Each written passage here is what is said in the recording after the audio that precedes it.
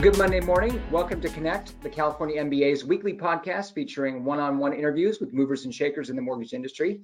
I'm Dustin Hobbs, Communications Director here at the California MBA. We've got a great guest today, and I'm excited to get into the conversation with her in just a minute. But first, let's thank our sponsors at Insellerate. So Insellerate, the leading mortgage customer experience platform featuring lead management, CRM, and engagement that helps lenders close more loans by increasing efficiency gains across sales, marketing, operations management, has just last week announced the release of its new Data IE solution. So this innovative solution allows lenders to better serve their customers by quickly turning borrower data into actionable insights and intelligent engagement. Data IE delivers powerful data insights, leverages that data to enhance borrower engagement, and provides personalized outreach to enhance borrower relationships while delivering timely messaging throughout the borrower journey. Insellerate's dynamic Data IE solution enables loan officers to craft the right message at the right time with the right offer through the power of intelligent data and engagement. This delivers timelier and more personalized engagement, enhanced borrower retention, and higher conversions. So for more information or to catch a demo, make sure to visit Insellerate.com, or you can call the number listed here in the description below. So before we jump into the conversation, I want to toss it over to Susan Milazzo, our CEO, for this week's update. Susan? Thanks, Dustin. Hi, this is Susan with the California MBA. And this week, I'd like to talk with you about our upcoming Legal Issues and Regulatory Compliance Conference that's happening virtually January 12th and 13th, right after the start of the new year. We've got a great lineup of speakers for this conference, including our Commissioner, Manny Alvarez, who's Commissioner of the Department of Financial Protection and Innovation. He'll be joining us. We're going to be talking about a recap of our California legislative agenda, which was very robust in 2020, and kind of what we foresee happening from a legislative perspective in the new year in 2021. We're going to be talking about the status of LIBOR, California labor law, CCPA, the new non-QM, and fraud issues. We've got a great lineup of speakers on those topics, and also Brian Brooks, Comptroller of the Currency, will be talking to us about the financial outlook for 2021. So action-packed a couple of days on regulatory issues and legal issues, and we certainly hope that you can join us, especially if you are licensed in the state of California. This is the event that you can't really afford to miss. We're going to sweeten the pot a little bit, though, so if you are registered for this event by Friday, December 11th, you will be entered to win a $250 Amazon gift card. So great incentive for you to get that registration in before the holidays are upon us. I hope to see you in our virtual environment in January for our Legal Issues Conference. That's it for this week, and back to you, Dustin. All right, thanks, Susan.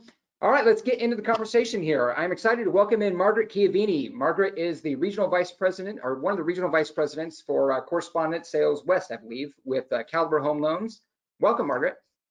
Thank you so much, Dustin. It's wonderful to be here. Yeah. Margaret is actually on our board of directors as well, and she is going to be the co-chair of our upcoming Mortgage Innovators Conference coming up here in May of 2021. So a lot of things on Margaret's plate, to say the least. So let's get into the conversation here. Let's start at the beginning. Why don't you start with your background? Tell us how you got started in the industry and what led you to where you're at now with Caliber. Would love to. It's actually a really fun story, Dustin. It turns out that I have two older sisters who were in the mortgage business, and one of my sisters encouraged me in my late teens to come and try out the mortgage business and to try it out being a loan officer. So I began my mortgage career as a retail loan officer. That was a lot of fun. I learned a lot of things. And then at this particular time, it was really when wholesale lending was in its infancy. And so the company for whom I worked had both retail originations and wholesale, just a few brokers that they did business with. And this was in the Bay Area, the San Francisco Bay Area in Walnut Creek. And so my boss said, gosh, you know, it would be really good to have some type of a role that would be a liaison between the brokers and between the company. And so it was really the very beginning of what would later become a wholesale rep type role. And so I learned a lot in that role. And then I had an opportunity to join a mortgage insurance company. One of the things that I love so much about my background is how diverse it is and how many aspects of the industry I've had the privilege to work in, to understand, and to get, the perspective of that part of our wonderful business. And anyway, then I really was intrigued with the correspondent lending side, and so I took a job with a very small bank out of Memphis, Tennessee, and they were trying to open up correspondent lending in the West. And so I created that territory, about 7 states in the Western United States. And you know what happens when you're successful and when you're a top producer, other companies always want to hire you. So I was courted and subsequently hired by GMAC, and worked at GMAC for 10 years. And then I had an incredible opportunity to actually be part of the correspondent lending, brand new, to start the correspondent lending division of Caliber. I had done a lot of opening up of territories or creating territories, but it was always with companies that were already established. And so this was a truly unique opportunity to actually be part of the founding members of the correspondent channel for Caliber. And this was in 2013. So we started with nothing. We had no customers, and we built our channel. And I started out actually as a salesperson covering Northern California and the Pacific Northwest, and very quickly grew that, and was very significant in terms of the volume for the channel. And so the executives asked me if I would please lead half of the country in terms of the correspondent sales. And of course, it was a wonderful challenge, and that it's actually been 6 years. And so that is my current role today. I will tell you, Dustin, it's quite a transition to go from being an individual contributor to managing a team. There's your sphere of influence is very, very different. And at first it was very challenging, and now I just love it. I love leading a team. I'm so proud of Caliber. I'm so proud of our correspondent lending channel and what we've accomplished. We basically started out, with nothing, and we're, one of the top 10 correspondent channels, in the industry. So that's pretty much, the mortgage life of Margaret Chiavini. As from start to finish, yeah. So what I'm really curious. You mentioned there, making the transition from being sort of that lone wolf role to leading a team now. What was the biggest challenge you faced there? Well, I think, when you're an individual contributor, you know exactly what to do to make something happen. If you're an individual contributor, and you need more volume, you call your customers, you go visit your customers. And I knew how to do that, no problem. And when you're leading a team, what your emphasis changes slightly. You're sort of one step removed from that. The role is really, how do you nurture, take care of, and help your sales team so that they can affect that change. And that was kind of the transition. Yeah. So do you find that find it more enjoyable now than sort of being on your own and sort of relying on your own talents and your own skills, and now you're having to, like you said, rely on what you've cared for, nurtured with your team? I have to say, I enjoyed the individual contributor role tremendously. I think sales, I feel like it's always been in my blood, and I love this role as well. They're very different, but I wouldn't say I like one necessarily more than the other. I think it was just, for my career, this was the natural next step in order to be able to make a significant contribution to our company. Sure. So speaking of challenges, I mean, obviously this year has been, to say the least, a challenge is kind of the nicest way you can put it. For Between sure. the pandemic and all those challenges that went along with it, and then obviously the humongous refi boom that we've been in the midst of here. So what's been the biggest challenge for you this year? I would say probably the biggest challenge is that we haven't been able to see our customers. Hmm. Everything's been virtual. And on the sales side, that's it's been weird. It's been weird. We do, of course, these, Zoom calls, virtual things, and that's wonderful. And everybody has been so creative in terms of how they've adapted to that. There's just nothing, that replaces actually being able to see your customers face to face. And we're blessed. I mean, we have fabulous customers. And so we've missed that. I've missed that. I do a lot of traveling in my role and visit our customers, of course, at the conferences. We always visit our customers. And so I would say that's been probably the hardest part and the biggest challenge. Now, you know me, Dustin, and I tend to see everything, the glass is half full. And so I will contrast those comments with saying that for me personally, because there hasn't been a lot of travel, it's been a wonderful year, being able to be, at home and with my husband and be able to have longer stretches with with my kids. So that's the positive part of it. Yeah, absolutely. I can echo that for sure. So do you think that there is I mean, are there specific challenges that you would say that maybe correspondent lenders have had this year that maybe other lenders have not had to deal with as much? Definitely.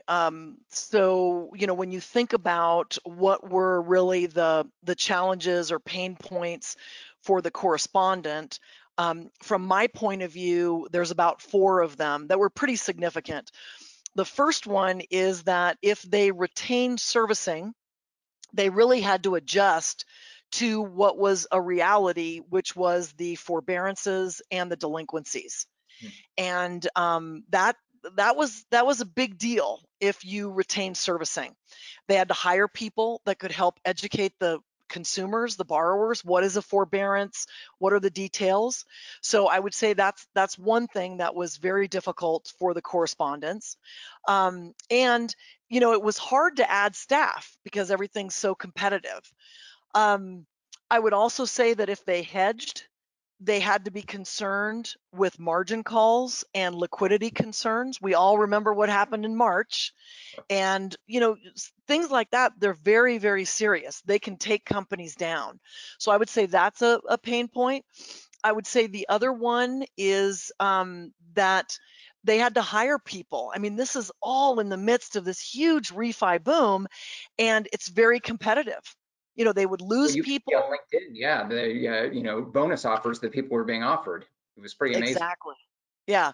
Now, the one thing that I will say is that for the companies that invested in technology, Dustin, they actually had a competitive advantage.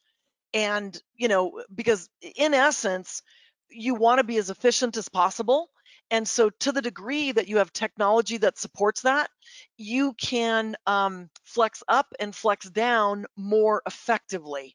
And so, I think contrasting the pain points that they had, others maybe experienced a little bit less pain because they had invested in technology and innovation prior to 2020. Yeah, no, I agree. And it's interesting just this last year talking to, a variety of lenders, and you get that sort of sense of, you almost can see it in their eyes that when you ask and say, what was this year like? And you assume that it was just, so hard to get everyone to go work from home and the technology side of that. And then you look at that and they're just, yeah, it was all right. We were more or less set up for it. We had a plan. We had the technology in place, so it wasn't that big of a deal. So I think you're right about Yeah. making plans, and it was definitely less of a challenge, I think, for those who are prepared. Totally. And that's sort of another thing, you mentioned to the audience that I'm co-chairing the Mortgage Innovators Conference. This is a very important conference because, and I'm sure as we continue our conversation, we'll get in more in depth. But the bottom line is this is a conference that showcases technology and innovation. And if there was ever a year where we could see the practical benefits of understanding the technology, researching it, and then implementing it, this was this year. Yeah, no, I agree. Forget an 8-minute demo. You had an entire year to watch Right. everyone else demo it in real life. Exactly. So looking Exactly. ahead, what does the sort of maybe the near-term future look like for Correspondent? From my point of view, when I look at it fundamentally, I think we all know that eventually the volumes are going to drop and margins will compress. And if the Fed changes their position, that could dramatically influence those two factors. So right now, we all know the Fed is, in essence, creating the market for the mortgages with them buying, so much of the MBS. And depending upon if they decide to change that and or how it's changed, the volume could drop very quickly, or it could go slowly. And so I think that as I put myself in the shoes of the executives or the owners or the leaders of the mortgage origination companies, I have to factor that in. How do you deal with capacity, and then what's the plan? And again, technology, not only does it help you flex up, but it also can help you flex down. And it can just make those transitions much, much easier. And so I think, it's just the technology continues to be a very, very important part. And I think it's all around really capacity and volume and what that's going to look like in 2021. I totally agree. Well, and let's jump into technology here. So what, I'm curious, just what intrigues you about the tech side of the business? How did you get? 'Cause you don't often see, every lender, rep or even and correspondent, especially, you don't see that, everyone is excited about technology as you do. So what, what do you get most excited about from the tech side of the business, looking forward in the future? For me, I always approach everything, how do I create a competitive advantage? That's sort of the baseline. And when I look at our business, I look at really efficiency. And so, how can we create efficiencies? And I think the biggest thing that I'm excited about really is the what's happening with the data. Um, we've heard that, the sayings now Big that data. big data, right, and that the most important asset class for the 21st century is data, right? I mean, It's it's the new everywhere. oil. It's exactly. And so I'm the most excited about how the technology can actually help us capture the data, and then to capture the data, and then to streamline the data so we can produce those efficiencies. I really believe that those companies that are more efficient will have an advantage. They can take advantage of a market like 2020. They can also take advantage when the margins start to compress. And when the margins start to compress, that's usually an indication that the volume's slowing down, and you really have to compete more rigorously for that volume. Right. No, I think you're right, especially about data. I think that just, even from my perspective, sitting in on a lot of our mortgage technology and marketing calls and webinars over the past couple of years, I think there's been a lot of talk about, how do we turn that, the big data into actionable intelligence? And I think now we're actually between like 2020 and now 2021, I think we're right in the midst of that actually happening, and that data becoming, far more useful than just a big mountain of data that we can't really do much with other than drop our jaw at. Right. Yeah. Yeah. And that's the key, is understanding, if we think about it, the mortgage business, it really is all data. And so how do we capture that? And then how do we streamline it? Yeah, exactly. So where do you see, maybe looking back the past couple of years, where do you see the industry has made the most progress on technology adoption and implementation?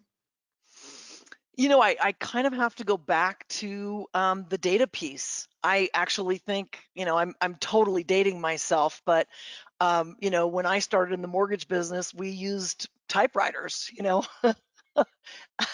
And now think about how efficient it is with all the borrowers, they can access their accounts, they can access their status on their smartphones.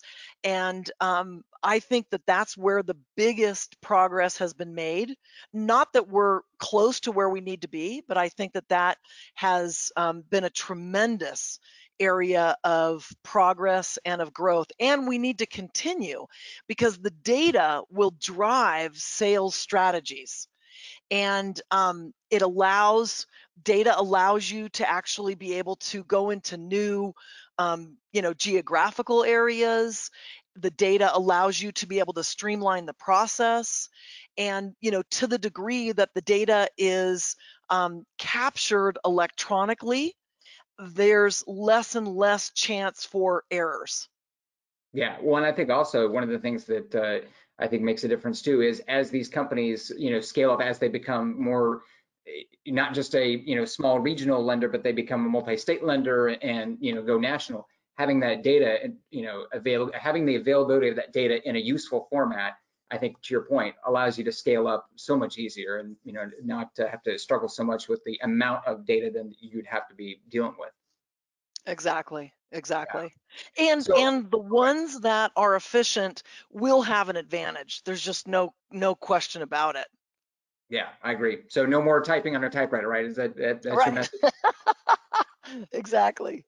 All right, so we've got a couple of minutes left here. I'm curious, as an investor, what are the biggest pain points for you right now and your correspondent customers?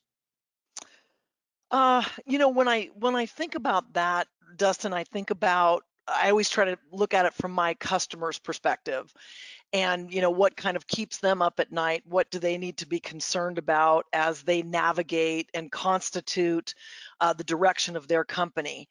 And I think probably some of the biggest challenges and pain points are going to be the margin compression.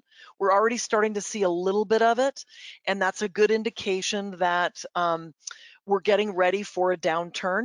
I think, again, we've been talking about it, but technology is the key because it allows companies to be able to have the least amount of impact on headcount. They can have the machines working for them and then don't have to necessarily have all the pressure for the hiring and for the laying off. So I think it's margin compression and what that will mean in terms of competing for their business. And then the other thing that is really big is really capacity. That is something that's very delicate. How do you manage capacity and balance expenses? We all know how to just throw money at it, right? But unfortunately, that doesn't work. So I think that's going to be a very big pain point. When I think of the executives, of our customers, I look at fundamentally, they really have to measure three things, and we kind of call them the 3 C's. So the first one is capacity. They have to be able to balance that. How do I get the job done and how do I manage expenses? And then the second thing is cycle time. How do I make sure that the cycle time is appropriate for the service levels I'm trying to produce? And that's external customers, internal customers. So the cycle time, all of the service levels and, that kind of thing nests underneath that second C, if you will. And then the last one is cost per loan. That is really important. So capacity, cycle times, and then cost per loan. And I think those are I don't want to say pain points, but that is absolutely the basis of the focus, I think, in terms of looking ahead. Yeah, no, that's enough to keep you up in that right there. Just those three. Right. Exactly. So, for the final question here, let's switch gears just for a bit. Sure. We mentioned the margin call issue back in March. That was a certainly, to say the least, a big deal for lenders, but it was also on the advocacy side a very, very big issue for the California MBA and our partners, the National MBA in DC, trying to, make sure that that didn't, as you put it, take out companies and destroy the industry overnight, because we were kind of all, crossing our fingers at one point, making sure, hoping that didn't happen. Right. So if you're speaking to a colleague maybe that doesn't understand the importance of advocacy and maybe isn't a member of the California MBA or the MBA, what's your message to them right now? Well, I think the first thing is to really help people understand, what does advocacy mean? And when I think about it in a fundamental, way, it's basically a group that has your best interests at heart and are really fighting for them. And so going the other way, if you don't have an advocate, that means that your concerns, your best interests are really threatened. And 2020, if people didn't understand how important and how powerful advocacy was prior to March 1st of 2020, they certainly did with the events that happened on a national level, and even some in the state of California. And you mentioned March. What happened with the Fed buying the MBS produced huge margin calls, and we really were in a pretty serious liquidity crisis. And what happened?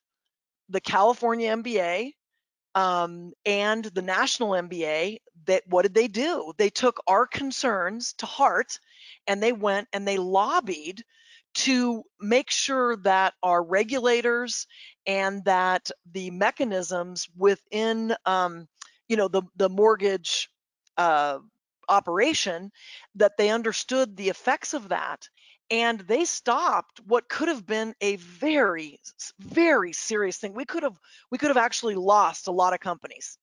Yeah. No, Just it over seemed that. that was the biggest threat to the industry since at least 2008. I mean, that was Yeah. and it was more compressed time-wise. I think you're right about that. I mean, 2007, 2008, that was kind of just a long-term, explosion. This was more of a compressed, really acute issue and crisis that threatened us all. So And appreciate that. Dustin, Okay. yeah, you bet. And the other one too, I remember when, the forbearances, when all of the servicers were going to have to advance payments.